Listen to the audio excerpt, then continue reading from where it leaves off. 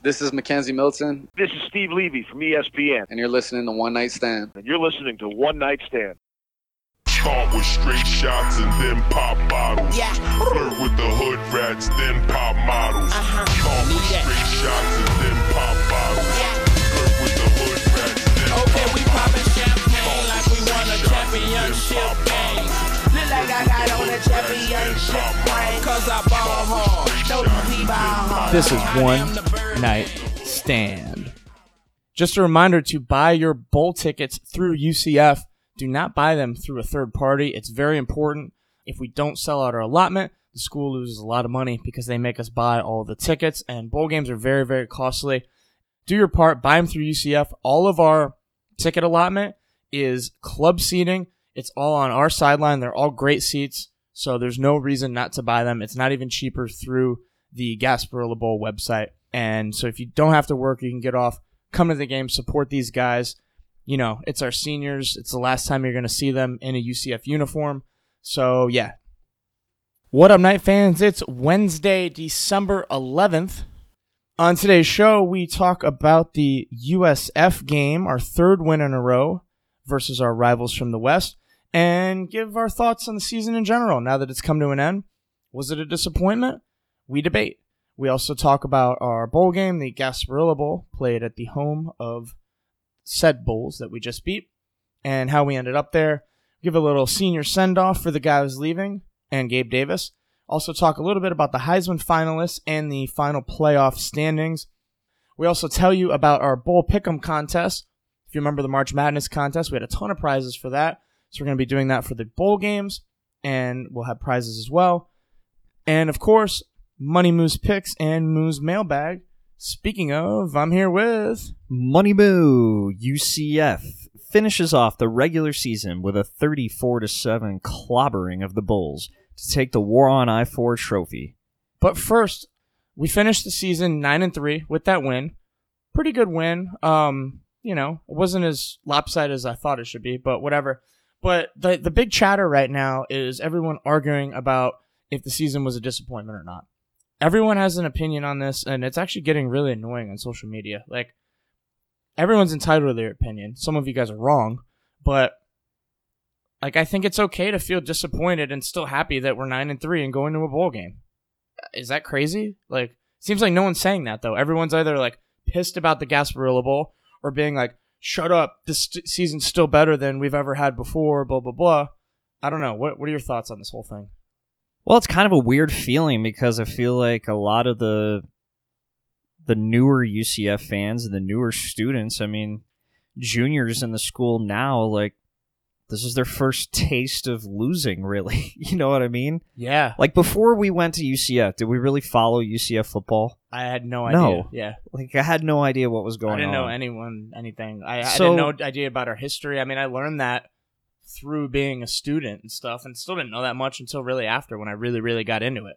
Right. So there's an adjustment when the bar is 25 victories in a row, and that's tough. I mean, you could sit there and say, "Oh yeah, we lost 3 road games by a combined 7 points." Heard that a million times. Or you could say that during the 25-game win streak, you know, we could have lost. We probably should have lost 2 to 3 times, I think. You think, going back to the 2017 conference championship, Memphis lined up to kick the game-winning field goal. Yeah. You know? It wasn't an impossible field goal for them to make. Yeah. Overtime, they could have won. The Peach Bowl could have slipped away. We come back from down 17 points to Memphis 2 different games last year. These are all coin flip things that usually don't always end up in your team's favor. And they just did for so long. I feel like we have this talk every week. But, so I agree. You know, we're not used to losing, whatever. But my whole thing is like, you know, first of all, the Pittsburgh loss, I mean, we just came out flat, and that was bound to happen. The fact that we came back and scored like 33 unanswered points or whatever it was, and then lost the way we did, it's like, all right, whatever. The Cincinnati game, we just didn't do anything on offense. But the Tulsa game, obviously we shouldn't have lost that. And I have a right to be pissed about that. But it's not any of those three. It's the collective three of them. And I guess, that's kind of just what happens sometimes. The season's disappointing. I'm not mad that we're 9-3. I'm not mad that we found our quarterback for the next 3 years. I'm not mad that we're going to the Gasparilla Bowl. Like, we earned the Gasparilla Bowl. The season didn't live up to my expectations because the bar is set at an NY6 Bowl. That's our goal now, and we didn't get there, and it was very, very, very attainable, which I don't know if that makes it worse or bad, I think is the thing. Like, if we just sucked this year, I'd be mad that we sucked, but I wouldn't feel, like, let down. The fact that we were so close in those 3 games is, I think, and the fact that we know how well we could have played is, I think, what's kind of disappointing. But, look at the good stuff. We've got Dylan. Like, a quarterback is the hardest position in every sport, and it's so hard. How many good quarterbacks are in college? Like 20. So we've got one for the next 3 years. We're locked in. That was our biggest worry with KZ leaving before we even knew Mac was decent. So, we're fine. But, I'm a little disappointed, but what the hell? I'm not going to, bitch and cry about it. Some people are, really pissed about the Gasparilla Bowl. It's like, we earned the Gasparilla Bowl. I don't know what else to say. Teams win and teams lose. If you just won, I think we said this a couple weeks ago, if you just win every game, I don't consider that fun. To me, yes, the win streak was awesome and everything, but isn't it all about, the struggle? It is, because 1 year when we're actually in the playoff conversation, we're going to look back in these down years and be like, that's what makes this worth it. I get it. It must have been not that fun to be, a Patriots fan or a Bama fan until this year. They made the playoffs for the last 5 years. So it's, cool, but it's not special. We made the playoff 5 years in a row.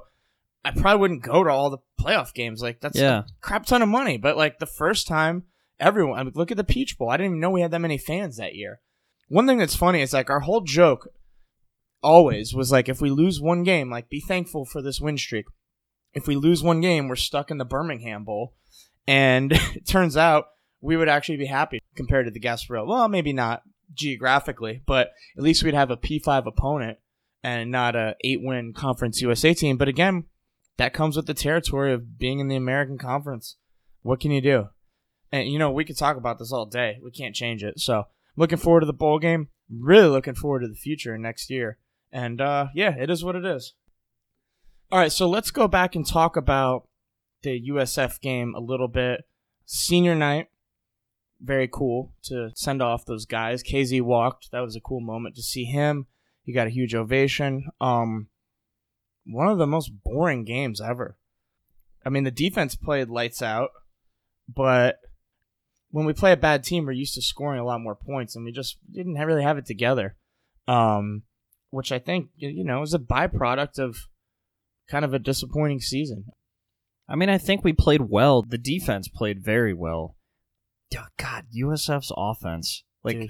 They actually had some dude wrote an article saying how the USF offensive coordinator should be the next coach. I think South Carolina State last year had a more productive offense than this offense. Yeah, it's terrible. The one thing with this guy, he comes in, Kerwin Bell, he's got his whole system, I guess, that they changed from whatever they were running before. But they don't have much talent at all. So their O-line is so bad. You could look back to Frost's first year when the O-line was bad. And, if you don't have a line, you don't have an offense. So I don't think we'll ever really know. I don't think that guy had a fair chance, really. But regardless, they were just, all around bad. And felt great. I kind of just wish we could have run the score more, although, it was nice to see AK on his last home game have a big night. 14 carries, 115 yards, and that nice touchdown run. 35 yards. The first quarter over did not hit. Of course, I lost all the money I won all year betting on that, putting it on the USF game. That's why you don't put all your eggs in one basket. Gambling. What'd you think about all the fights and stuff? I thought that was awesome. Well, I didn't even know there was a fight pregame. Yeah, I didn't either. Yeah. So the fight that broke out during the game, I thought it was pretty crappy that second and third time that I watched it, USF guy comes and just bowls over this ref. I think at the end of all the penalties and stuff, which something I've never seen in football my entire life, college, pro, any level. Do you remember when the ref was about to call whatever flag was on who, and he forgot who it was, and he pulls out the little card? Everyone started laughing like crazy in my section. It was pretty funny. But after all that, somehow 100 penalties offset, and then they still call a face mask on us. So after the whole thing, it was still 15 yards backwards. Was that because AK grabbed his face mask? Yeah, just stupid. Yeah, I don't know. How there was no ejections or anything in that would just... whatever, let him play. But no, I agree. Yeah, what else? Barnes had that 50-yard field goal. That was pretty cool. Yeah, that was pretty Especially epic. after he missed the short one earlier in the game. Definitely, he's a senior too. One off the post, I think, too, yeah. So that also cost me because I had -7 for the first quarter. I ended up pushing that. No, that was cool because 50-yarder, his last home game, senior. I mean, it stinks because he was behind Matty Wright, but this is his only. I think is he a redshirt senior? I think it's his only year. Yeah, he's gone. He's gone. So one really cool thing I liked was the goal line stand by UCF defense. I think USF had a 1st and goals near the end of the game. Stopped on all 4 downs. All the way at 4th and goal and a whole bunch of nothing. So love to see it, yeah. It was cool to see that the team still had fight, even up 3 or 4 scores. Yeah, definitely. I mean, defense takes pride in that, The offense can be up and they can kind of put on cruise control, but the defense, they were trying to pitch a perfect game. Besides that one drive, USF didn't really do much at all. So it was also nice to see us get back in plus territory for the turnover margin. 2 interceptions. 2 interceptions and a fumble recovery, and we didn't turn the ball over once. Dillon Gabriel ending the season without a single giveaway at home, which is remarkable. No fumbles, no picks in any home game. Yeah. And he was perfect pretty much. That just goes to show you how much home field advantage we have here in Orlando. Yeah, the bounce house for sure. And not only that, people say this, when I was disappointed about Tulsa, everyone's like, well, look, Dillon Gabriel is still way better than KZ freshman year. I get that. But at the same time, I wish we had won that game. But what I'm getting at is that, he did great, and he's just going to keep getting better. That year 1 to year 2, I think, is huge. Look at KZ's improvement. He's going to be comfortable. It's not going to be a whole new thing to him. Dude just moved here from Hawaii. After KZ's freshman year, he wanted to move back to Hawaii. Yeah, the future is definitely bright. We're not really losing anyone either. So, and we'll talk about that a little. Anyone. We're not getting decimated, I guess. We've got a lot of good players. We're losing some important players. We've got a lot of other good ones that are staying, and also guys to step up and fill in their shoes. So the future is definitely bright. One other thing, too, this was Charlie Strong's last game as USF head coach. He was 0-3 versus us as their coach, and also 0-1 as Louisville's coach. So 0-4, Charlie Strong overall. Man, that one thing, their fan base was united on wanting him out. And I can't blame them. His first year, they had 10 wins, and then they started off 6-0. So he started off 16-1 as a coach, and then lost 14 out of his last 16 games or something like that.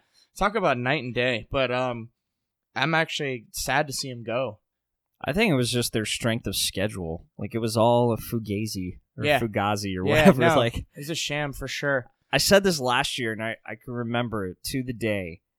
They were 6-0 or 7-0, and I told everyone that they were the biggest fraud they were in college football. They ended up losing out 6 in a row. Including getting hammered by Marshall in the Gasparilla Bowl. Yeah, which is kind of relevant now.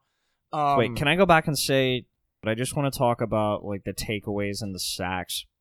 And the biggest difference between 2017, 2018, and 2019.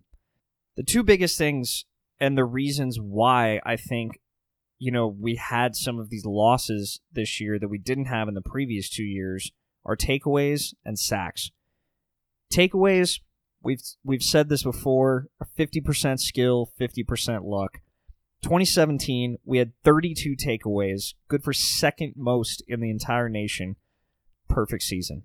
2018, we had 28 takeaways. Still good for number 6 in the nation. Had a perfect regular season. This year in 2019, only half as much. 16 takeaways. Only good for 76th in the nation.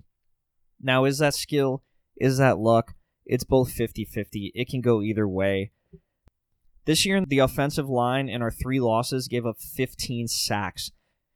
That's not a recipe for a win. No. In our 9 wins combined, they only gave up 6. There you go. So, yeah, I mean, winning and losing comes down to the line play, quarterback sacks, and how many takeaways you get. And that's basically why we won so much in the last 2 years and why we lost a couple of games this year. Exactly. My whole thing comes down to, if the line's not playing well, you can't throw deep balls. You're not going to have time. So I think that goes on coaching and adjustments, but who knows? There's not one thing specifically, but you can definitely look back and say these are definitely contributing factors to those losses. Nobody's going to argue with that. Let's talk about this bowl game a little bit. Gasparilla Bowl, Monday, December 23rd, 2:30 p.m. versus Marshall. Super inconvenient time. They don't go hit happy hour, hit 5 o'clock traffic right after the game. Oh, maybe it's perfect. No, I mean, it stinks for if you can't, a lot of people just can't get off work during the week, especially a Monday too. But, again, this is what we get for losing to Tulsa. Marshall, in their second straight Gasparilla Bowl appearance, they destroyed USF last year. It was so sad. I remember not only did they beat them by 30 points, but USF had 50 fans at the game. And it's this is supposed to be a home game. Well, it was also a monsoon, and I picked USF. That was sad. Okay. That was the saddest part. Well, whatever. Monsoon, schmonsoon. I don't know. I guess, it would have been easy for them not to want to show up due to that. Me, if I'm driving 2 hours up there, I'm going to the freaking game. I don't care if it's wet. But let me talk a little bit about how we got to the Gasparilla Bowl, because a lot of people don't understand how this stuff works. And it is kind of confusing. The conferences and the networks kind of have control over this, but there's kind of a bunch of different moving parts. What ended up happening was, first of all, our conference doesn't have many good options. If you want to play a P5, besides the NY6 game, we've got the Birmingham Bowl in, obviously, Alabama versus SEC. We've got the Military Bowl, which is the one we wanted, which is in Annapolis. And there's one other one, I can't remember. But anyway, the way it worked out, for the Military Bowl, the problem was, one, the ACC didn't want us playing FSU or Miami. And two, once the bowls, so they all kind of start to fall in place. And then, you go from the top down, the important bowls. And when it kind of got time to the Military, the ACC schools that were kind of the ones that fit that were going to be there were UNC and Pitt. Well, they don't do rematch games, and neither of us wanted to play UNC because we play them to kick off next year. That totally takes away from that game, which is way more important than a bowl game. That doesn't really mean anything. So really, everything fell in place for us to... For us to not, yeah.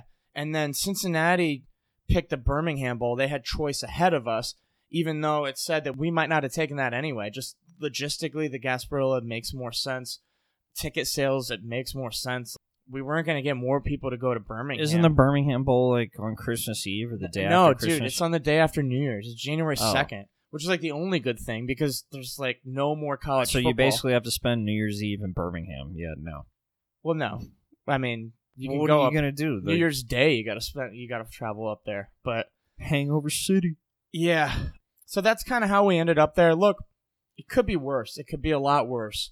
Not just not making a bowl game, but there's a lot of other bowl games that would have sucked even more than this. So, whatever. It is what it is. We can't change it. If you can go, just go. Go say, whenever you see AK, Jordan Johnson, all these guys in UCF uniforms anymore, go one last time. It'll be fun. And Marshall's going to be pumped up for us. I think it's going to be a good game. And we'll talk about that a little later. Like I said at the beginning of the show, though, make sure to buy your tickets through UCF. They're all club seats, which is you get to the nicer concessions and stuff, and they all have a great view. They're all on our sidelines, between the, I don't know, maybe the 20-yard lines or something. And I mean, I don't think we're gonna sell out our allotment, but even the 200 level are all really, really good seats. So try and go if you can. You got anything to add about the bowl game? Nah, other than I just kind of wish it was still at the Rays Stadium. What? I like that, dude. Inside. No sweating. There's no sweating in December in Florida, but dude, I sweat today. I know you didn't walk outside today. I mean, dude, that bowl sucked. Half the seats in our allotment were so bad because it's a circular baseball stadium, and like I was in some weird I don't remember. Like half the seats were terrible for that. I know everyone complains about it, but the 2 times that I went against Rutgers, I had my feet up on the third base dugout, and I was in the front row, and it was awesome. Yeah, that's the other cool. one, I was in the club level, at the 50-yard line. Yeah, I didn't think I bought through UCF. I don't really remember. I remember one of them was really, really freaking cold. Like I couldn't feel my hands or feet, and I'm like, "What is this?" Like, I think that was Rutgers. Yeah, probably. Anyway. Let's just leave us on the record that Money Moo likes Tropicana. Okay. That's dumb. All right. Let's talk about the seniors leaving. All right. So we're going to go down the list and, I don't know, talk about each of these guys. So AK, obviously the, I guess the most well-known out of this group. What's your favorite AK memory? It'd probably have to be his giant kickoff. Was it a kickoff return or a giant run against Michigan? It was a run. Okay. It was from the 1-yard line, I think. Okay, yeah. That was insane because he ran right past us like a freaking road runner, because we were on the 40-yard line or something. Yeah, we had really good seats. We're in row 6. And if you went to the Michigan game, they have 100 and something rows. Yeah, it's great. It's just one giant section. So we're in row 6, and I mean, this dude was as fast as friggin' lightning, man. It was insane. We didn't even know who he was. Yeah, really. That was the other thing. That was his second or third game, and it was coming off the 0-12 season. So it's we were down. We didn't know we had anyone. We didn't know decent. anything. We were down 28 or 30 something to nothing at the time. And I was like, oh wow, that made our whole trip, or made the whole game at least. That was cool. That's what I was gonna say too. You stole mine, so I guess I don't really have one. I'm trying to think of what else. He had one really, really long run against Memphis, too. The first Memphis game in 2017 that was awesome. And he did that. He's done that. He broke the ticker tape or whatever going through the end zone. But he's done that on a couple runs. But I remember that maybe the Memphis one was 99 yards. I don't remember. He finished with 40 touchdowns or something like that? Something insane. Definitely going to miss him. And I definitely think we're going to see him on Sunday if he gets picked by the right team that knows how to use him. All right, next up. Jordan Johnson. Obviously offensive line, they don't have specific plays. I remember there's some funny times of him dancing, but I think his leadership and what he did off the field to give back to the community and stuff is the thing that we're going to miss the most about him. He didn't necessarily have the best senior season. I think he did better as a junior, but I think we're going to lose a lot from having him around these guys.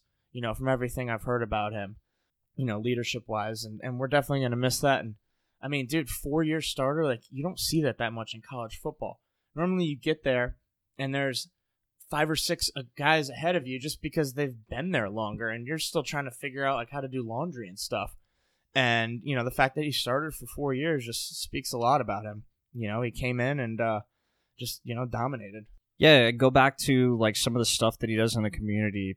If you follow him on Twitter, he's always posting doing stuff for the Boys and Girls Club. I think he collecting Christmas presents and stuff. Yeah, he's just a very well-rounded kid, and we're gonna miss him, man. I mean, the center is a very important position, though. It's like the quarterback of the line. I know. Yeah, exactly. It's gonna be hard to replace him.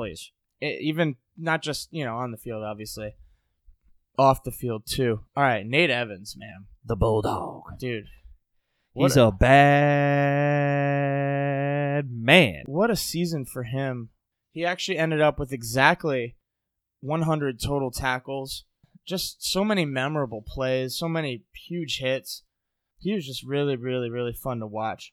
And, I mean, he was last year, too. He had 99 tackles last year as well. And there was just so many times where I feel like I was just screaming his name, or the announcer was, or something, too. And, kind of the captain in the middle of that defense, and he's definitely going to be missed as well. All right, Jake Brown's next.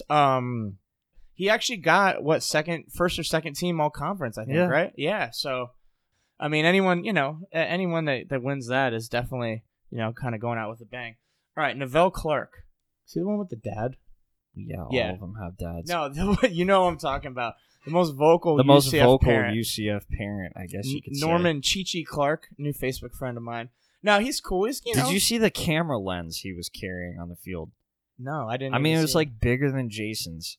Really? Yeah, this dude, I don't know where he got this, but I thought he was a professional photographer. Turns out it was just Neville Clark's dad. Because I saw him sitting in the stands. He was like one section over. All the family section sits like right next to me, so right. He's a funny dude. Definitely a character, Neville Clark's dad. Yeah, he was one of our best DBs. He's had 2 really, really good years. I think he'll probably get drafted, but we'll have to see. We're going to miss him back there. And hopefully his dad still has a presence on Twitter, too, because he's been fun. He's always got a strong opinion on pretty much everything. All right, last but not least, Dylan Barnes. Dude, we talked about this earlier, man. First of all, we were spoiled with Matty Wright. I mean, he was automatic, but, Matthew right down the middle, which, by the way, I can't believe he hasn't had a shot in the NFL with how bad the kickers have been this year. But that's a whole other story. Barnes, go through his stats, Moo. Like, we were just talking about these, and they're incredible. He was 13 of 15 for field goals on the year, 62 out of 63 extra points. Yeah, I mean, and he was perfect from over 40 yards, including his 50-yarder in the last game. Can't ask much more. No, you can't. Kicking, I mean, we talk about this. You don't always notice when the kickers are doing well or kind of what we say they should be doing, but there's teams with kickers that are like 50% on field goals in the year. We're literally USF was like under 50% total. Like they can't even rely on their kickers if they have to, which completely changes what you do on offense on like third down even, because you're like, all right, well, let me just get it close to fourth, so then maybe we can make it, because kicking is not an option. Definitely glad to have him. Stinks we only have him for 1 year, but it's better than nothing, and definitely wish him the best. Some other guys leaving. Gabe Davis declaring for the NFL. No surprise there. We've been saying this all along. We said this before the season. He's got no reason to stay. Can't blame him at all. Go get paid, dude. Go get your bag. I was going to ask you, what is your NFL draft analysis for Mr. Gabe Davis? I think he's a top 5 wide receiver. We'll have to see. The combine's always big. The thing with the UCF guys is you look at all these mock drafts and stuff. Half these analysts don't watch any G5 games. So, they don't even know who they are. This is like how Tristan Hill went from, a 5th round to an actual 2nd round pick. And they kept saying, his draft stock is rising. I mean, it wasn't his stock rising. It was just people noticing him, I guess. And Gabe's going to be the same way. I mean, you watch the tape on him.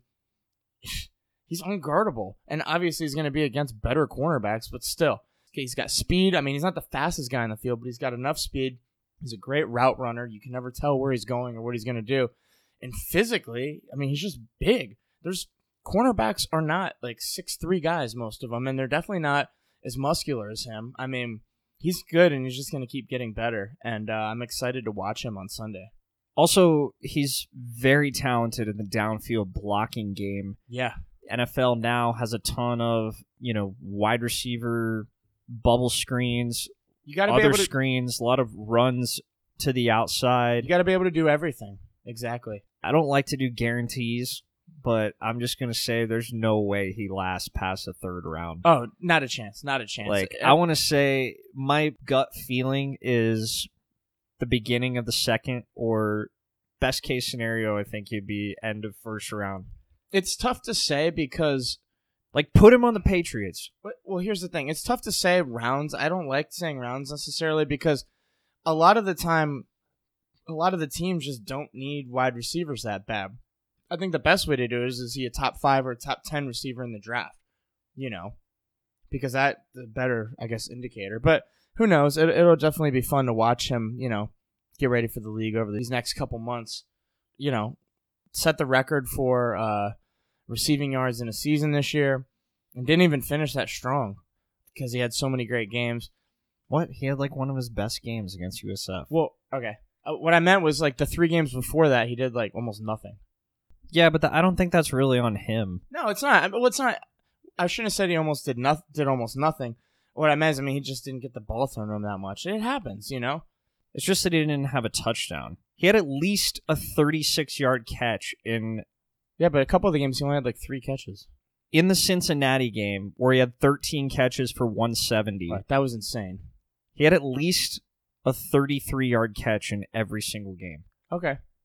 Well, what I meant, look at his last like 3 games besides USF though. He only had a couple 3 for 83, 3 for 46, 6 for 98, 5 for 75. It's just because he hadn't been scoring. Well, not only that, I think we got like I was used to seeing the ball thrown his way like 15 times a game. But I agree, we're definitely gonna miss him. But one good thing, we've got guys to step up in their place. We're gonna see a lot of Marlon Williams next year.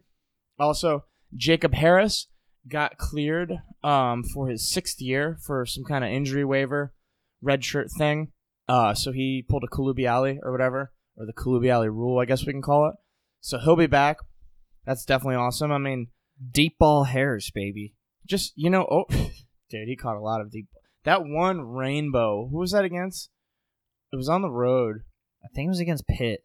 No, it was against Houston at home. It wasn't against Pitt. I watched it on I feel like TV. Every one of his catches was a rainbow. There was this one where it was like Willie Mays center field, like completely over That's his how head. he catches all of his balls, though. Yeah. Him and Trey Nixon, I feel like, never use their hands. They just... every one of their catches on a rainbow is just like a... Well, they use their hands, but it's like in the breadbasket, I guess.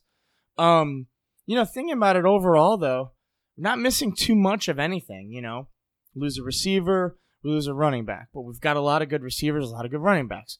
Lose one lineman, we've got a bunch of other good linemen. Lose, 2 linebackers. Overall, we're not missing that much in any certain place, and we've got a ton of talent around us. So, playoff next year? No. I'm excited for the future is what I'm saying. We're going to be just as talented next year. We're reloading. There's always going to be new talent. That's what I love about college football is like, you just keep reloading. Like, there's new people. Yeah, you lose some of your good people, but it's fun to, like, watch them grow in the NFL as well. I mean, how much do you like watching the Saints now just because of Traquan and Tay Murray? They've been getting the ball so much these last couple games, I wouldn't give 2 craps about the Saints if it wasn't for them, too. Yeah, I know. And instead, they've got black and gold guys in their black and gold Saints uniforms. One other player, too, I guess we forgot to talk about is Richie Grant, who we all thought before the season was definitely probably going to be like a 50-50 chance at going to the NFL. He had such a great sophomore season. Everyone was talking about him. And then this year, it was kind of quiet.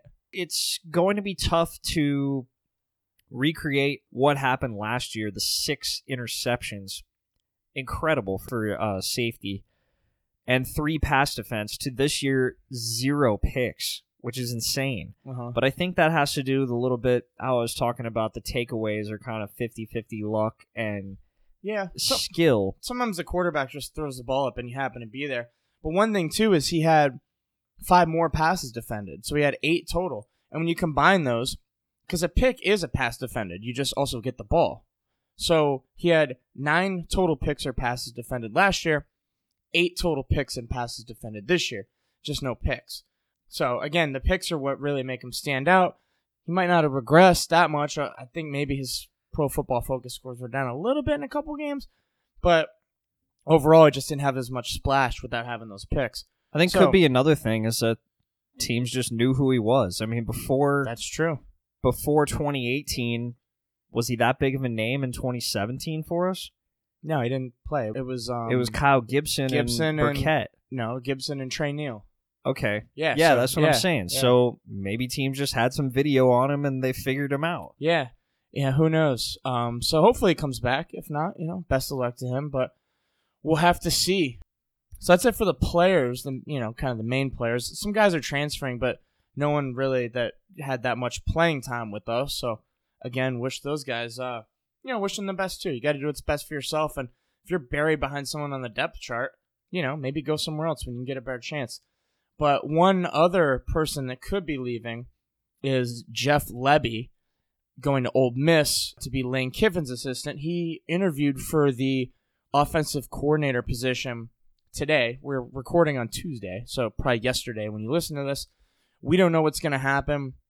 I really hope he doesn't leave. I heard he's super, super talented. I've been saying I've wanted him to call the plays all year, but it'd be an obvious kind of upgrade for him.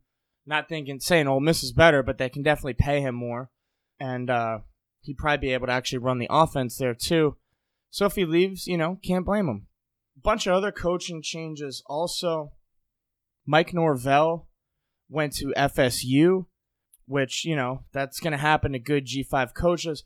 Now, originally, Norvell said he was going to coach the Cotton Bowl, but now he came out and said today that he's not going to be able to. And I'm pretty sure it's because FSU won't let him, because I know he did want to, just like Frost did before. But the thing with Frost is Frost had multiple suitors. I mean, the Gators wanted him. Nebraska wanted him. He kind of had the upper hand in the negotiation and was like, look, I want to coach UCF in the Peach Bowl. Norvell didn't really have that with FSU. So, dude, that sucks so bad. Like, not only just for the coach. Like, I understand, okay, you could love Memphis as much as you want, but money talks, and there's no one that doesn't take the money. No, not just the money. I mean, it's FSU. And to have built Memphis from, I mean, dude, think of our winning streak that's still alive versus Memphis. They used to be a laughing stock. Yeah. Like back in the 07, 08, when we were in school, it's like, oh, we're playing Memphis. What is it, like 38-3? What do you do? Exactly. And now they're getting a chance to go to the Cotton Bowl, especially after the last 2 years of disappointment. You want to talk about disappointment? God. Being that close to beating us. Yeah. And now all of a sudden you don't get to have the chance to finish it off like the Cinderella story. I know. It stinks. And then the players too. They come there just for him. It's feel like as a family, everyone's together. They were freaking good this year, man. I got to give it up to that freshman running back is going to be trouble for us next year. Oh, year. Yeah. That dude's good. Years to come. Gainwell, bro. I know, man. I know. Something else. Dude, he knew how to recruit running backs there, for sure. I thought we were done, with the stupid running backs at freaking Pollard, Henderson, that other guy. one. Yeah. Patrick Taylor. Patrick Taylor's still on the team. He was just hurt pretty much all year, which is kind of why Gainwell got so much playing time in the beginning. But, I know it stinks, but, there's nothing they can do about it. And, hey, I'm still rooting for Memphis. Where do they play? Penn State, right? Yep. So we're all going to be Memphis fans January 1st. Got to represent our conference. Some of the other coaching changes, USF, we talked about this earlier. They lost Charlie Strong, which stinks. He was terrible. But, one thing, though, I've never seen when a coach gets fired, how many players went out and said how much I love the dude. I mean, dude's clearly a really good guy and cares about his players. Just not that good of a football coach, clearly. So, you know what? Again, when these coaches get fired, I mean, I feel bad because their families might have to move and stuff, which is a pain in the butt. But it's also, your dad's a millionaire or your husband's a millionaire or whatever. You guys are set for life. So I don't feel that bad. I think he'll end up somewhere. He'll be a DC somewhere. Yeah, I mean, that's what he came up doing. Which I mean, yeah, but when he was a DC at Florida, it was good, really good. That's how he got the Louisville job. Right. Yeah. All this coaching stuff got me to thinking about. Seems like there's 4 kind of types of coaches that schools hire when there's a vacancy. I'll use some examples here. Sometimes you get a coordinator from a major program that has the opportunity to be a head coach. So he kind of goes to a G5 or I don't want to say lesser program, but a program that has less money because a Frost. That's what it comes down to. Frost did it. He was the OC at Oregon. Heupel did it. OC at Missouri. Came back here. And then the next stepping stone is my next one. It's an up-and-coming head coach. So those could be like Frost coming from UCF to Nebraska, or a really good example is Willie Taggart. He went from Western Kentucky to USF, did well there, to Oregon, did okay, and then to FSU. Or Urban Meyer when he went from Bowling Green to Utah to Florida and was undefeated all those years. And then there's the other example. This is number 3. The fired head coach moving down. This seems like the one that you want to ignore. This is Charlie Strong, fired from Texas, goes to USF. Lane Kiffin. Was he fired from USC? Yeah, dude. I don't remember. I think he was fired from Tennessee. No. He left Tennessee after a year to go to USC. Then he was fired. He went to Alabama. When did he go to the Raiders? He went. Wasn't he the head coach of the Raiders? He was the head coach of the Raiders for a little bit. I don't know. He's been all over the place. That's why I wasn't sure if he got fired from USC. Another example is Kevin Sumlin.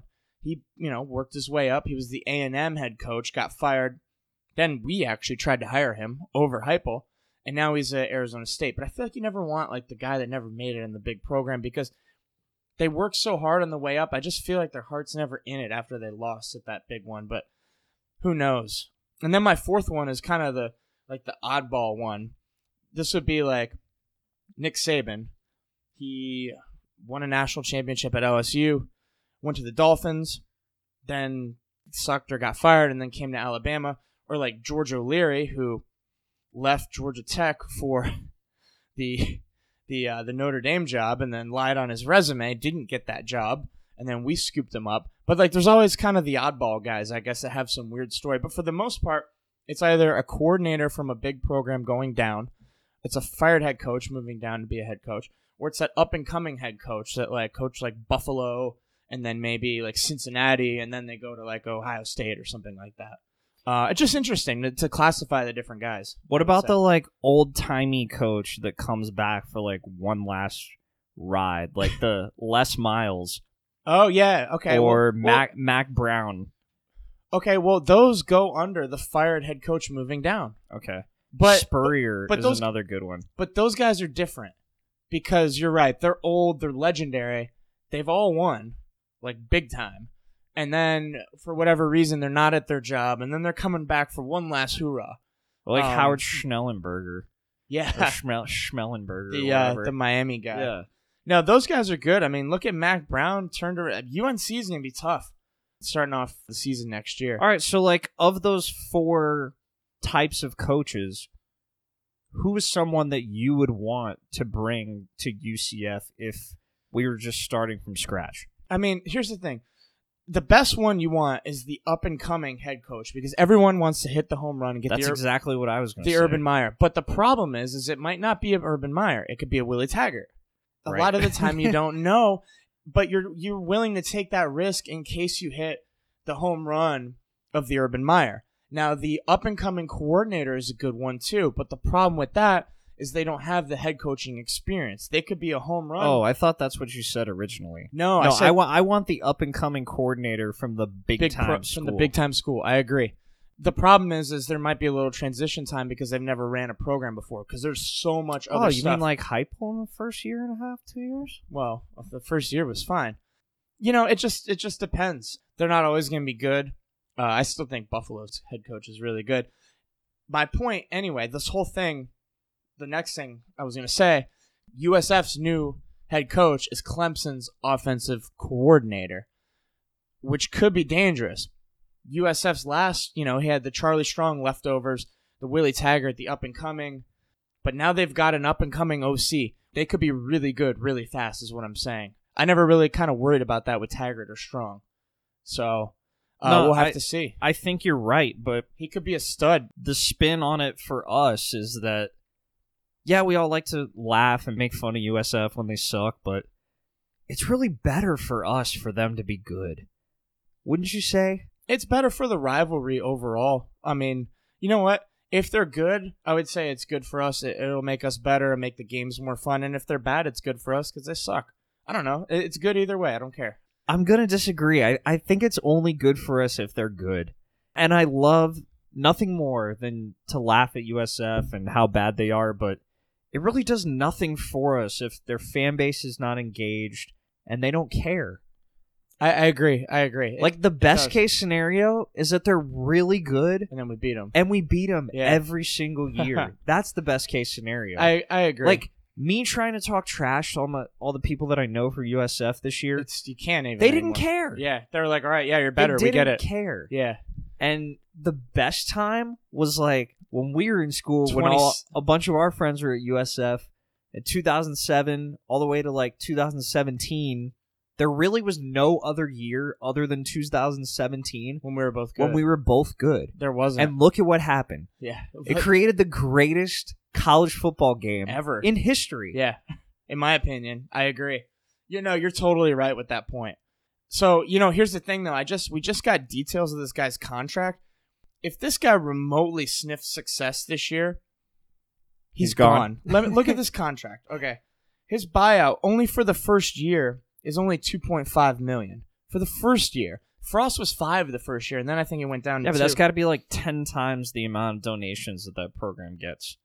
So it's a win for them. But still. And then after the first year, it starts at 2.5 and goes down. I mean, he has one good year and he's gone. He has 2 good years and he's definitely gone. Yeah, it's going to take more than 1 year looking at this roster. I know. And that kind of sucks, too, because I'd like to see him sniff some success. The dude's gone. I mean, they should have learned from Scott Frost. That's stupid. He's got to have at least a $5 million buyout the first year. Even Frost did. But maybe that's the only way they could get him. That has to be what it is. Their AD's smart. He's good. I actually worry because he reminds me of Danny White. He's well-connected, forward-thinking guy. You would think they would make the buyout as much as possible if they could. So the fact that it's so low means it was tough. And, what's USF's other option? It was Willie Taggart, actually.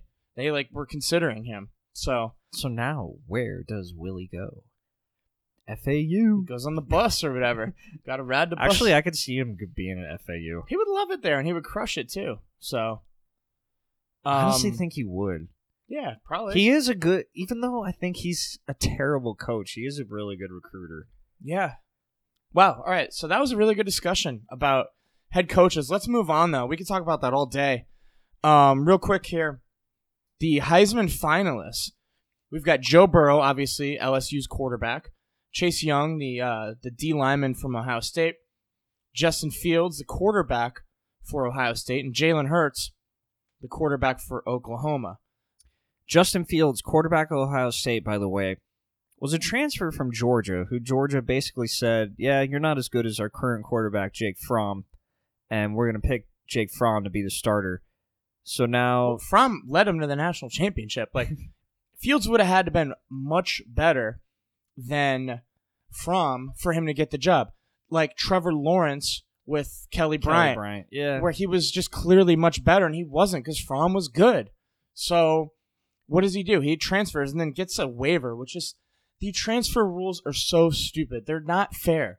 They let him transfer because they know it's good for college football because Ohio State lost their quarterback and didn't have anyone that good. For Ohio State to have a good quarterback. When the good programs are good, college football does better. And I guarantee you that's why they gave him the transfer. And I don't like the rules. It's so stupid. It's not fair to these players. There's players with stories that their grandmas are sick and they want to be closer to home. Like Parker Boudreaux had that with his sister, and there was some other guy too in the Carolinas. I just think it's dumb. Just let people transfer or let no one transfer. It's not fair. And if they get a waiver, they better have a damn good reason and make it public because they don't. They don't say anything. Or just, for me, I would say if you want to transfer, you have to sit out a year, period. If it's because you have a sick grandma, just move. Go be with her. Yeah, football's secondary then. Yeah. Exactly. You can wait a year. So just get rid of waivers. I agree. Get rid of waivers. Speaking of transfers, actually, all these guys transferred besides Chase Young. Joe Burrow, when he entered the transfer portal from Ohio State, he actually wanted to go to Nebraska, and Frost didn't want him there. That was Frost's first year, which is funny. So also, Jalen Hurts was a transfer from Alabama. Obviously, another guy lost his job to Tua, who was clearly better. But look, 3 of these guys are in the they're Heisman finalists now. That might have been their end of their career if they weren't allowed to transfer. Jalen Hurts was a grad transfer, so he didn't have to sit out. It helps the players. Let them all transfer, is what I say. But you're right. Either make it, you got to sit out a year for everyone, or don't sit out at all. But no, none of this waiver stuff, because it's stupid. But it's crazy to think these 3 quarterbacks are all Heisman finalists, and they would be second stringers right now if they weren't allowed to transfer. So I think that proves it. It helps the players. And then Chase Young, obviously, he has no shot. He had a great year, but only one defender's ever won the Heisman. The guy that's on game day. Desmond Howard, yeah. Chase Young's going to be a beast, probably, 1-1, first round draft pick. Real quick, let's talk about the college football playoff. Obviously, 1, 2, 3, all undefeated, just like last year. And then the 4th spot was crazy. So Georgia had to beat LSU pretty much to get in the playoff. They got whooped. Then 5 was Utah, control their own destiny. They get whooped by Oregon. Then 6 was Oklahoma, who played Baylor. So pretty much the winner of that game, I guess, would have made the playoff. Maybe unless... No, Wisconsin was right behind them, and they actually were beating Ohio State. I don't know. It could have been crazy, but I think what it goes to show you is that 4th spot was, up for the taking, possibly. And it just makes you wonder, if we had ran the table, I think at least minimum we would have been in the conversation. Even last year, we were never in the conversation. We didn't get higher than 8th, and they never talked about us. They just strength of schedule, all that. We were starting to get talked about after the Stanford game. I think we were ranked higher than we were. Oklahoma would have had to have 2 losses for us to get in. Who did they lose to? Kansas State. Oh, I'm telling you, man, this was the year. They lost to Kansas State, but they only have 1 loss. So I look at the power rankings too. Who knows what the power rankings would have been if we would have been undefeated? The highest that we ever were was, I think, 9th or 10th. We were 19 points above an average team. Yeah, but everyone else kept falling in the power rankings. We never would have. We didn't lose. That's the thing. You know, all those teams that were ahead of us then were like the Gators and stuff. They kept losing. I don't know, but I can tell you right now, I can hear the argument already. If we were actually undefeated before the rankings came out, here's the argument. Oh, you can't put them in 4. They already got whooped by LSU last year. That's exactly what it would have been. Even if we would have went undefeated, I mean, right now, I think LSU is probably, 2 touchdown favorite. Even if we were undefeated. Dude, we would get whooped by LSU. So maybe it's a good thing we didn't make the playoff. No offense to this team. I love these guys. But, dude, we couldn't stop Tulsa from scoring 35 points. We're not going to stop LSU. One of the best offenses ever. Joe Burrow's stats are ridiculous this season. He's throwing at like a 78% completion percentage. And not like dink and dunk passes. That's almost like 70% is like above average. 78% is absurd. Oh, here's another stat, too. This is insane. All right. In his 12 games at LSU, before the UCF game, he had 12 passing touchdowns, 1 per game average. In the 14 games since Joey Connors knocked him out, he has had 52 touchdowns. So So we knocked some sense into him. Yeah, he had 40 more touchdowns, which obviously they got a new offensive coordinator and completely revamped their offense. But no, I think it's obviously Joey Connors knocked him out. That too. And that's just crazy. Here's another stat for you. I love this one. UCF gave LSU their only double-digit deficit of 2019. Okay, that's absurd. How crazy is that? When we were up 14-3 after the pick 6. Huh. Yeah. And I mean, it's pretty much the same team. They lost Greedy Williams and Devin White. Here's first rounders. So here's the thing. So the fact that Burrow had 1 touchdown per game going into UCF, the UCF game, and then he scored 4 against us. So he had literally a quarter of his touchdowns last season were against UCF. A quarter of his passing touchdowns. And now they're actually passing the ball well. Dude, we would not be able to stop that offense. So maybe it's a good thing we're not in the playoff. I just want to go to the Cotton Bowl, though. Come on. I mean, I want to go to the Cotton Bowl, too. There will be plenty of other seasons. Look, the playoff debate will never be totally finished. You could bring it. I have been on the minority side of, I think they should bring it back to 2. It's either the 4 doesn't work, right? So it needs to either be 2, and then all the New Year's 6 bowls are like worth way more. I remember the Rose Bowl. It was like being like this huge deal and everything. Now it's only a huge deal if it's part of the the college football playoff. Well, if it's not, like this year. Okay, so this year, it's a great matchup, Wisconsin and Oregon, right? Like I'm excited to see Wisconsin and Oregon play. But it's like a consolation game. It's not even exactly. I agree. So I would either bring it to 2 because there's no debate.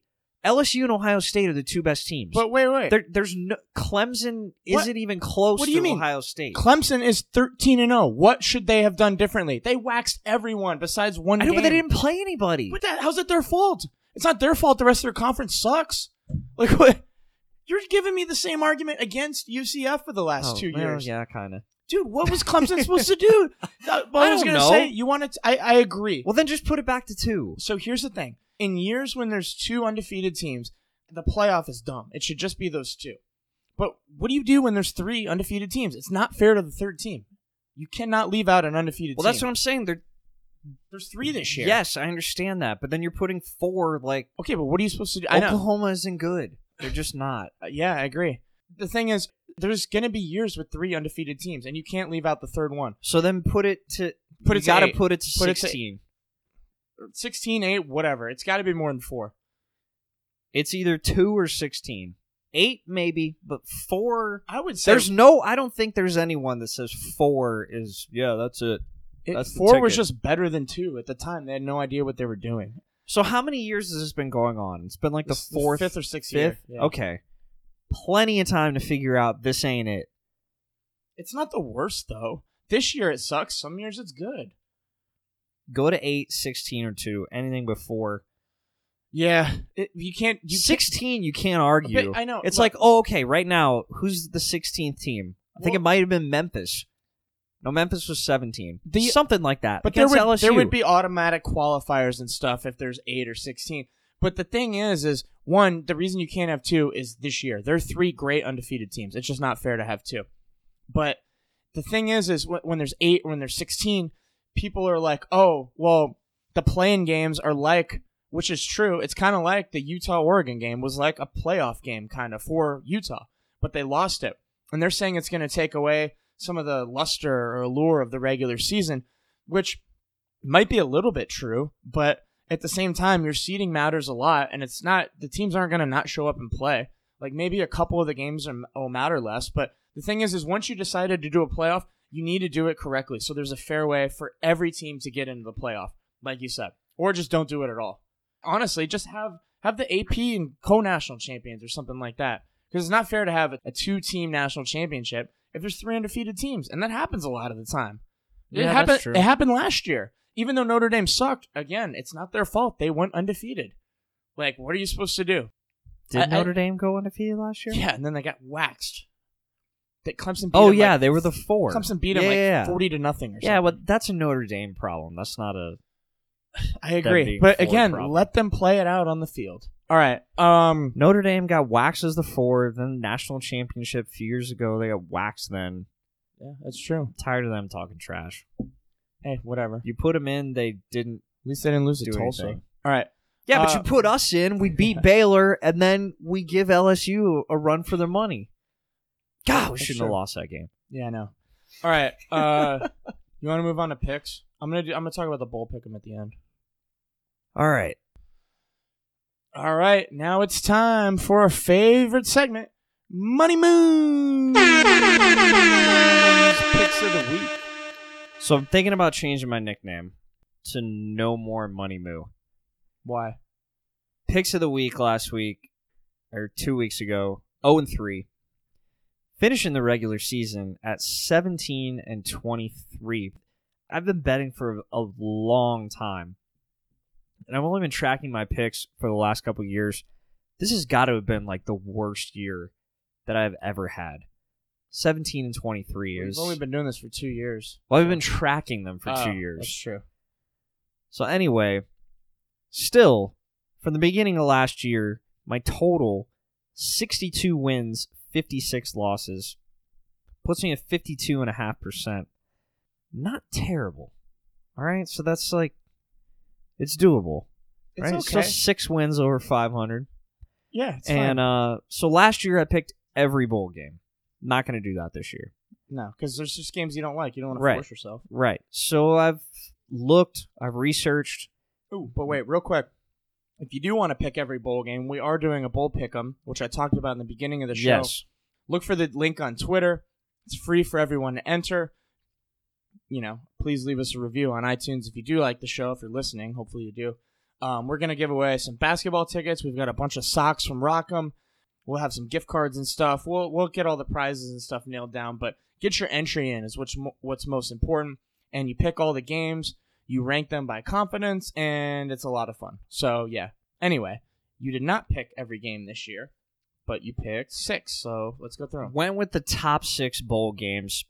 So it's a lot of games, so I'm going to keep my handicapping down to a minimum. Yeah. Also, because these games are so far away, these lines are liable to change a little bit. But for record-keeping purposes, we're using the ones that were as of today that we're going to talk about. December 10th, this is what they are.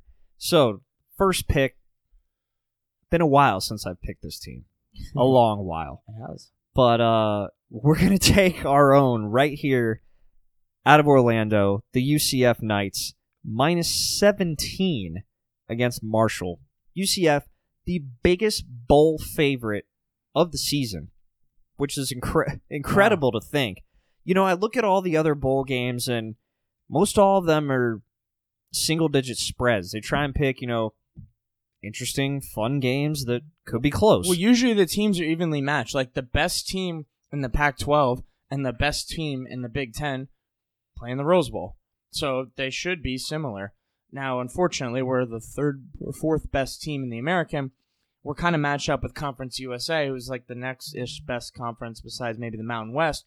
We get the third or fourth best team, who happens to be Marshall, who isn't that good. So that's kind of why it ended up that way. This does renew an old rivalry when we were in Conference USA against Marshall. Last time we played Marshall, 2012, where we won 54-17 behind the boat, Blake Bortles, and Saints starting running back Latavius Murray.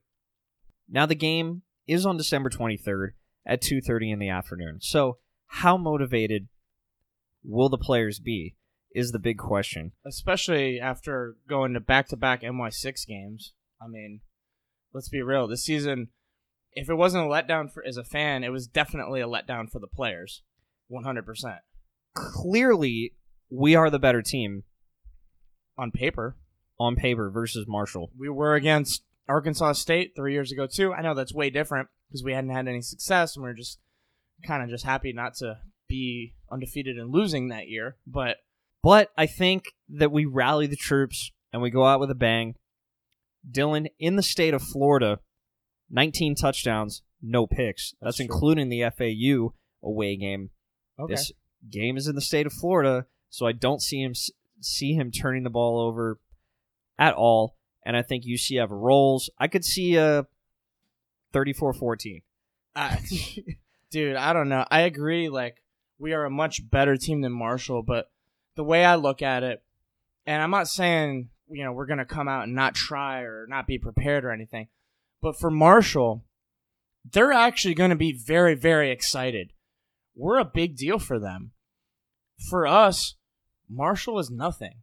Like, all we want to do is not lose this game, which is that's not a good mindset to be in. And I can't speak for the players, but that's just how I feel. It comes down to the motivation. The season's over. This is kind of meaningless for us. It's cool that we're here, and I'm sure it'll be fun for them. I know it's a lot of guys' last games, and I hope I'm completely wrong and we freaking crush them. I'm still going to bet on us. But, I think for Marshall, they have way, way more to play for. That's my opinion, but, I think it's almost, true. We beat Marshall. It's not that big of a deal. Marshall beats us. It's huge for them. I just think they're going to be more fired up. I hope I'm wrong. I still think we're going to win. I just think 17's a lot, man. They might pull out all the stops against us to do this. Or not. We should beat them. You're right. On paper, we are clearly way, way better. But I don't know. I just think we rally the troops, and 17 does seem like a lot, but for our offense, it's nothing, dude. I don't really think it's that much. We could go up by 17 in the first quarter. I agree. It just comes down to, how hot we come out of the gate and stuff, I guess. Who knows? But we'll see. It'll be fun. I'll be there. So. All right, so Marshall has a decent defense, but so they lost to Charlotte, Middle Tennessee, Cincinnati, and Boise State. I guess that isn't terrible. But they also lost to Cincy by 30 points or 35 points. Yeah. So mutual opponents always matters. I don't know. That's the pick. Don't question. Anyway, next pick, we got North Carolina -6 against Temple. I really don't have as much to say about this game other than quarterback Sam Howell for UNC. True freshman, by the way. Having an amazing season. Not as good as Dylan. But I just wanted to give him a shout out there. And Temple, they're Temple. They really don't show up in bowl games. I think they lost their last two. Yeah, I think they lost their last 2 or 3.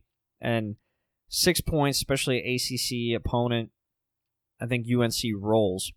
Especially being under first-year head coach Mack Brown. I don't know if you saw on Twitter, he was talking about, someone had said are you disappointed to be in this bowl game or something like that? And he was like, no, a lot of these kids, don't even have anywhere to go for Christmas. They're getting awesome bowl gifts that they might not have even been getting presents and stuff. And I just feel like he's going to have this team really, really ready. And they're good, too. Their quarterback's good. Like I said earlier, it's going to be a good game to kick off next year. All right, what's your next pick? All right, next pick, we're taking Iowa -1.5 against USC. USC really having a down year this year. Iowa, on the other hand, seems to always surprise. Their defense is always amazing.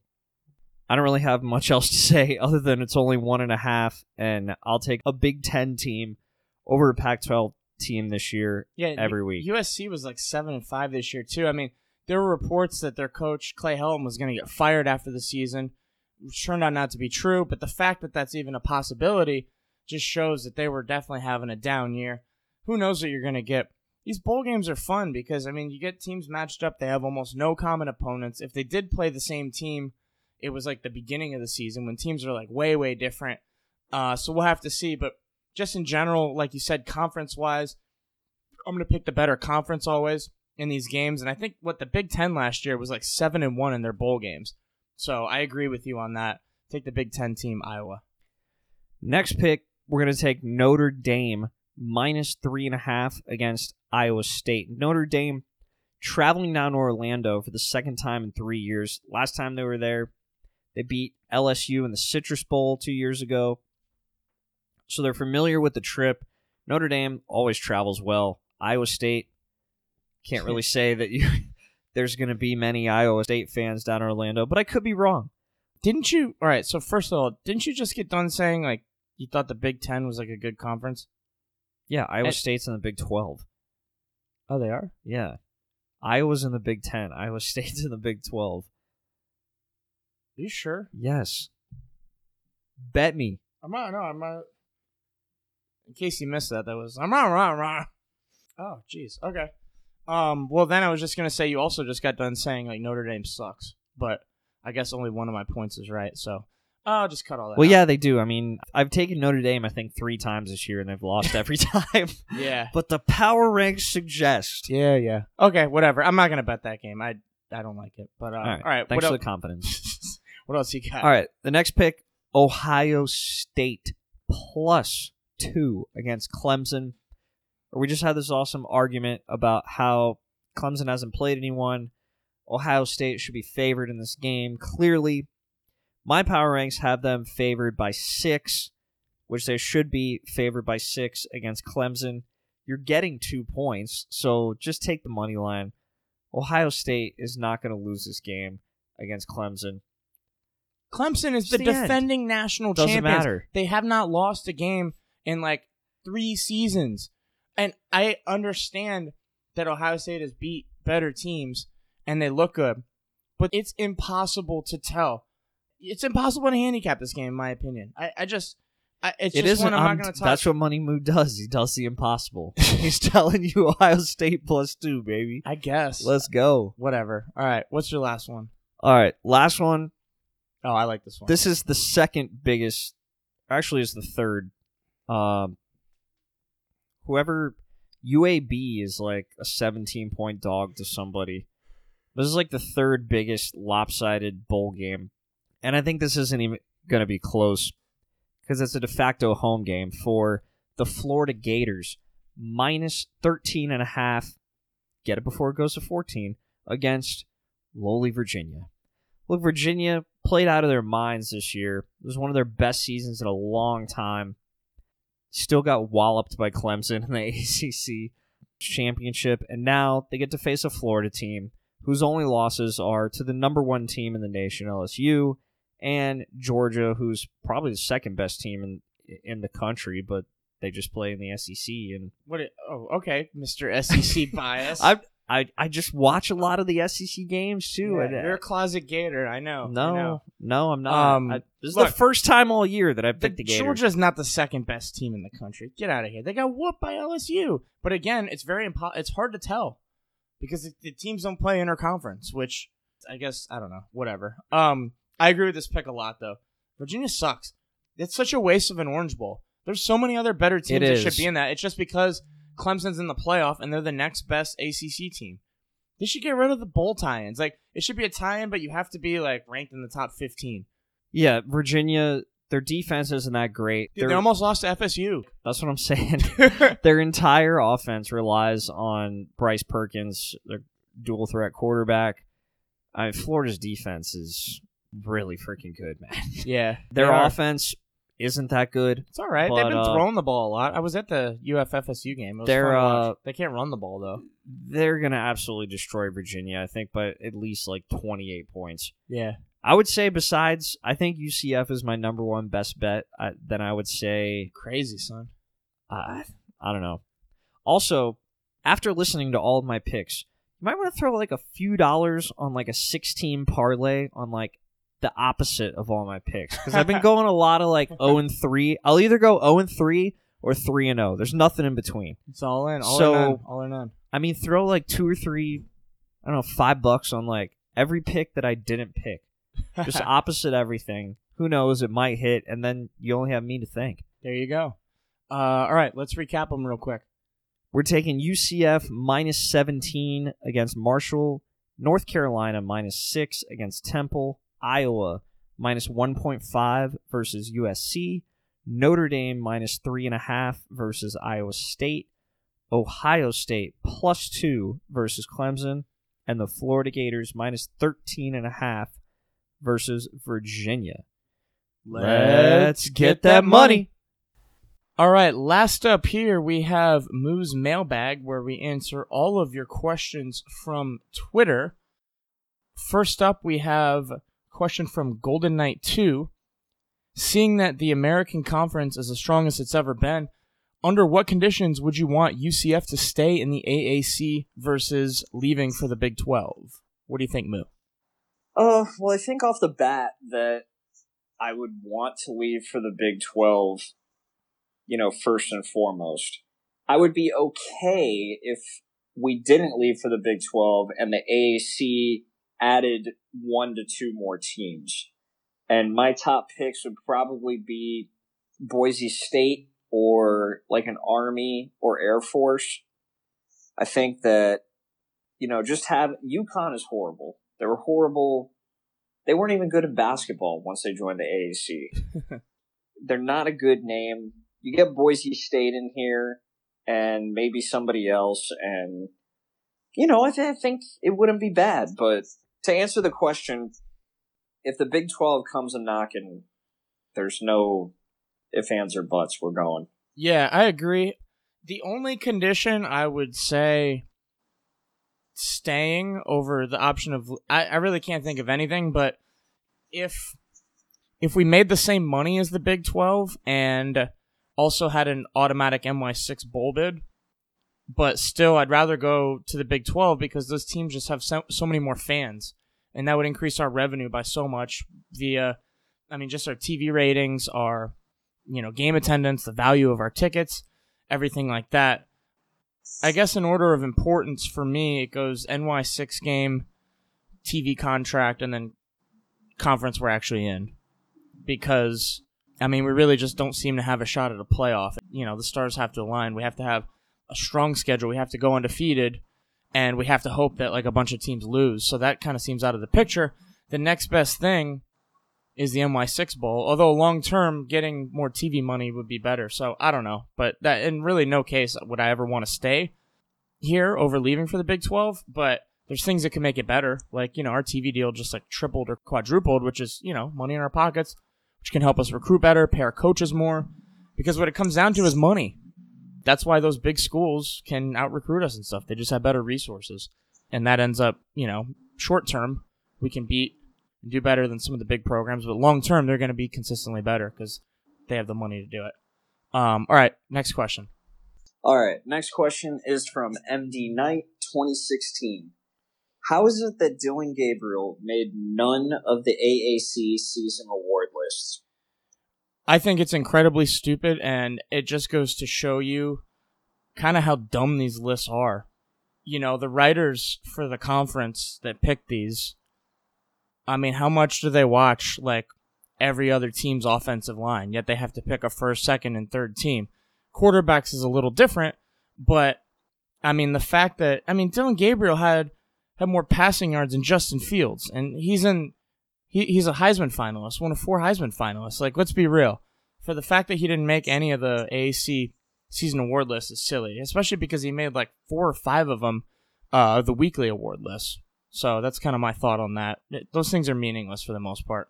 Do you even get like a trophy, an award, a medal, some anything? kind of little thing? Not a huge deal though. I mean, if you get like Offensive Player of the Year, it means something because those awards are, they're easy to tell. Yeah. But this is stupid. But I agree, it is dumb. So he also had a second question. With the proliferation of how good Sam Howell has been this year, quarterback of North Carolina, and with how good Dillon Gabriel has been, what are the chances our game against UNC next year could get College game day? I like where you're going with this. You bring up a very good point. UNC on the rise. But the problem is neither of us are probably going to be ranked preseason, and this is the week 1 game. And actually, on top of that, I think the game is scheduled to be on a Thursday or a Friday to kick off. So I don't think we could, but I like where your head's at. It is going to be a good matchup, and it'll definitely get a lot of national attention, especially if, in fact, it's not on that Saturday. People are itching for college football in the beginning of the season. You got a P5, you got, team everyone hates, UCF, and they're definitely on the up and up. Sam Howell is a good quarterback, so that's kind of my thoughts on that. What do you think?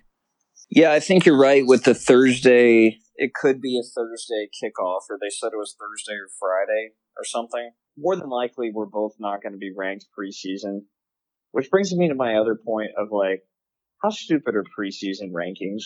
Extremely. You have no idea how good the team is going to be. Half the teams that start in the top 25 end up unranked anyway, and they shouldn't rank any of the teams until like week 4. Then you could really see like who's done the best, who's put on the best performance. Yeah, I agree, but take it from there. The problem is if, all right, you say AP, you can't make a poll. Coaches, you can't make a poll. Well, then ESPN will have a poll. Like, there's always going to be, someone's going to make a poll. So it's like literally impossible not to, but I agree they're dumb. The only reason polls exist is because there's no real format to get to the postseason and the playoffs. Every other sport, there's a set of rules. You win your division, you're a wild card, whatever, and that's how you get in. And there are power rankings for every sport, but they don't matter as much as they do in college football, which just, again, proves how stupid the whole system is. Okay, next. It always comes back to that.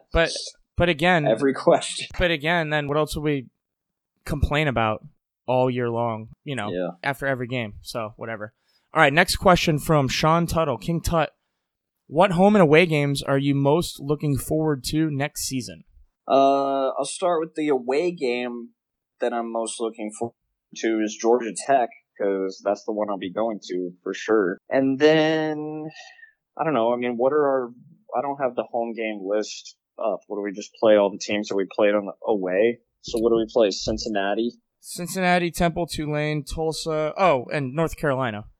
I guess Cincinnati then. I mean, who knows how good North Carolina is going to be. They finish like 7-5? Something like that, but they should be. They almost beat Clemson, so they can literally hang with any team in the nation. So that's true. I'm going to say North Carolina is the home game. For the away game, Georgia Tech will be fun. They're not going to be that good of an opponent. I'm saying USF here. They got their new coach, Jeff Scott or whatever, which breaking news. Forgot. We just found out that USF's new coach was a walk-on at Clemson, and his only career touchdown was versus UCF on a fake field goal try. He was the holder and ran it around the left side for a touchdown. They only won by 8 points, so that was kind of a deciding play. So yeah, I tweeted this out earlier. Blood is in the water in this rivalry. Like, instantly. It is on. The rivalry is really back, and I'm looking forward to that game at USF. And as far as a home game, I think, like I said before, UNC, obviously, I think is going to be a good one. All right, you're up. All right, next question is from Alex McIntosh. Who's the starting quarterback for next season, and is Milton making a full return or no? I feel like we've talked about this quite a bit. Who knows? If McKenzie is fully healthy, I think it's going to be him. I mean, if you break it down, he's got twice the experience as DG, especially big game experience. They've both ran about the same. They've played the same number of games in Heupel's offense. If you compare their stats, I mean, they're actually kind of similar. 25 touchdowns, 6 interceptions for KZ last season. In a couple less games. Dylan was something around that, a couple more picks. KZ also added 9 rushing touchdowns as a junior. But I think the fact that he's got one whole more year experience, plus being under different coaches, kind of being the leader, the captain of the team, and also the Peach Bowl and everything like that, I would say if fully healthy, it's going to be KZ. Gabriel could redshirt, I think. I still don't understand that rule, but, we'll just have to see. Yeah, he can. He can redshirt. Yeah, so, you never know. Redshirt him and have Mac be the backup. Why not? That would, he's got so much experience already. Just having KZ there as a mentor. Imagine a year actually playing behind him after he's already got 1 year experience on the field. He knows what's out there. Now he can sit and watch how it's actually supposed to be done, from the GOAT, the legend, KZ. And he's going to come back out in 2 years and, God, he's going to be the best quarterback and ever. Only be a sophomore. That, too, with, 3 more years of eligibility. But who knows? We don't know. I mean, KZ, we don't know it. He can't even run yet, So we'll just have to insane wait and see. That he still can't run. It's been a full year. He might be able to jog. Well, see, the thing is his leg was immobile for so long. He, doesn't have, all the muscle just, completely disappeared. So now it's about building that strength back up. Structurally, he's fine. The nerve is back. But imagine not moving your leg for a year. The muscle literally almost completely goes away. So that's kind of the issue he's facing, at least from what I understood from the last time I kind of heard him. It's all just about regaining that strength. I mean, he should be fine, but you don't know, So we'll just have to see. I guess it's not a question of who's more talented. I think that Milton is more talented. It's all about the health of Milton. Yeah. That's really all it comes down to for me. It really does. Because I think you give it to Milton, Yeah, you just do. Milton's proven himself. He has to be 100%. Exactly. Exactly. I don't want 75% Milton. No. 100% DG is a lot better than 75% Milton. Exactly. And you don't want to... If you give me both fully healthy, I think Milton just slightly better. It's got to be. They both have their strengths and weaknesses, but I think it comes down to experience. And even if the talent level is about the same, just the experience of KZ, I think, is what's much more important. And the fact that Dylan will benefit greatly from being behind KZ. The other way around doesn't do anything. He's had KZ as a mentor, but to sit behind him and watch him for a year actually, play out there, I just think is invaluable and would really shape him up for an amazing 3 years to finish his college career at UCF. Okay, last question, and we'll wrap it up here. From Doug McIntyre. Over the past 4 years, what was the best game or moment in a game? It's a broad question. Yeah, the past 4 years. It's kind of tough. I guess the craziest moment that I can remember was, maybe in the Peach Bowl when Antoine Collier, made that interception to seal the deal. And I kind of looked at my friend Vince and I'm like, damn, dude, we did it. We just did it. But up until that point, I was like, well, here we go. Auburn's just going to march right down the field and score right here, and then we're going to lose. I agree. So, best game, I would have to say, has to go, it's USF 2017. But best moment, for sure. Best moment in a game, for me, was Shaquan Burkett's pick 6 in that Peach Bowl. Even though we let them come back, that moment was like, we did it. That was my we did it moment. I celebrated more during that than when we actually won the Peach Bowl because mentally, because that put us up 14 with only a couple minutes left, that was the moment I realized we actually did it. We just shocked the world. Even though that proved to be factually incorrect and they almost had a chance to force overtime, that's meaningless because that moment was the one that I will always remember where I got that feeling, the goosebumps, the joy, the excitement, the realization that holy crap, we did this. We we shocked the world. So those are my kind of favorite too. All right, let's wrap it up real quick. What's going on with basketball? Basketball, we just had a win last night against Green Bay, Wisconsin. The Packers. The fighting, whatever they are. Fighting cheese? Because our record now is 7-2. And I think it's pretty surprising. It's surprising a lot of people. And I told you guys this ever since the first game or two, that I said, watch out for this team, because they're pretty exciting to watch. And there's a ton of young talent on the team, too. There's 3 ballers. There's, we have a little bit of everything. There's 3 shooters. There's mid-range shooters. There's guys that got ups. There's rebounders. And overall, the team plays with a lot of heart, and there's passion in this team. And they're fun to watch. Maybe the talent isn't to, the level that it was last year, but last year was the best team we've ever had in UCF basketball history. So it's pretty hard to top that. Plus, 80-something% of our points scored last year are gone for the team through transfers, graduations, whatever. So this is a completely new team. But it's kind of cool because, you get your new favorite. Obviously Taco was everybody's favorite last year, but you get to pick your new favorite player. And I really like Darren Green. He's a freshman starter, which is pretty nuts. And this is a kid who's going to be with us for a long time. And it's the future of the program, possibly. No, definitely cool. Looking ahead, so you said we're 7-2. We've got 2 more games versus smaller, I guess, mid-major conferences. And then we play Oklahoma on the road, who is currently 7-1, although most teams have good schedules, or good records now because they're playing kind of a lesser talent. So there's those 3 games, and then we start New Year's Eve. We play our first conference game at home versus Temple. So if you're in Orlando, check that out. But the conference games are the ones that really, really matter. These all are kind of like preseason for the most part right now. Important, but just not nearly as important. I like our outlook going forward, but we don't know anything until we start to get in the conference. So, yeah, that's the thing. I remember, not to burst the bubble here, but I remember the team back in 2010 or 2011 when we beat the Gators. Started out 14-0, 15-0, and we ended up 19-15. Didn't even make the tournament. I know. I remember. Well, the 7-2 record, pretty surprising, and we are playing good basketball. Like you said, we'll really see what this team is like once we get into conference play. The American Conference, a very strong basketball conference. And they also added Wichita State a couple years ago.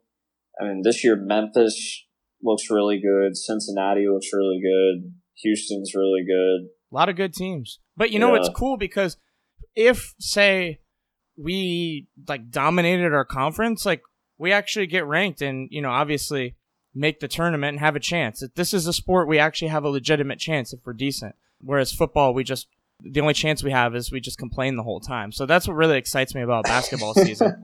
It's true though. Yeah. It's so weird to think about because we're so used to just really never having a chance at glory in football, and we do in basketball, and that's why they play the game, so it makes it fun. Last couple things here, we got some more breaking news. Willie Taggart just got hired as the FAU head coach, replacing Lane Kiffin.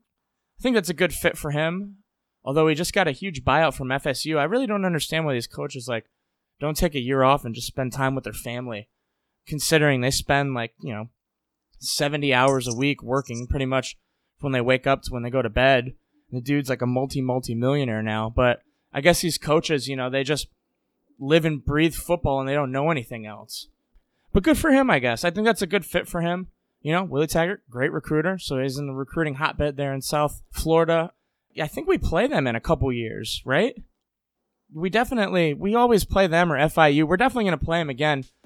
So that might be interesting. A little Willie Taggart try and get some revenge against us, or we could get revenge against him for when he ran up the score that one time. So yeah, kind of exciting. You got anything else? No, that's pretty much it. Stay tuned to Twitter because we'll be doing more basketball home game ticket giveaways. And the bowl pick'em too. Check that out. We'll have all those details tweeted out by the time you listen to this.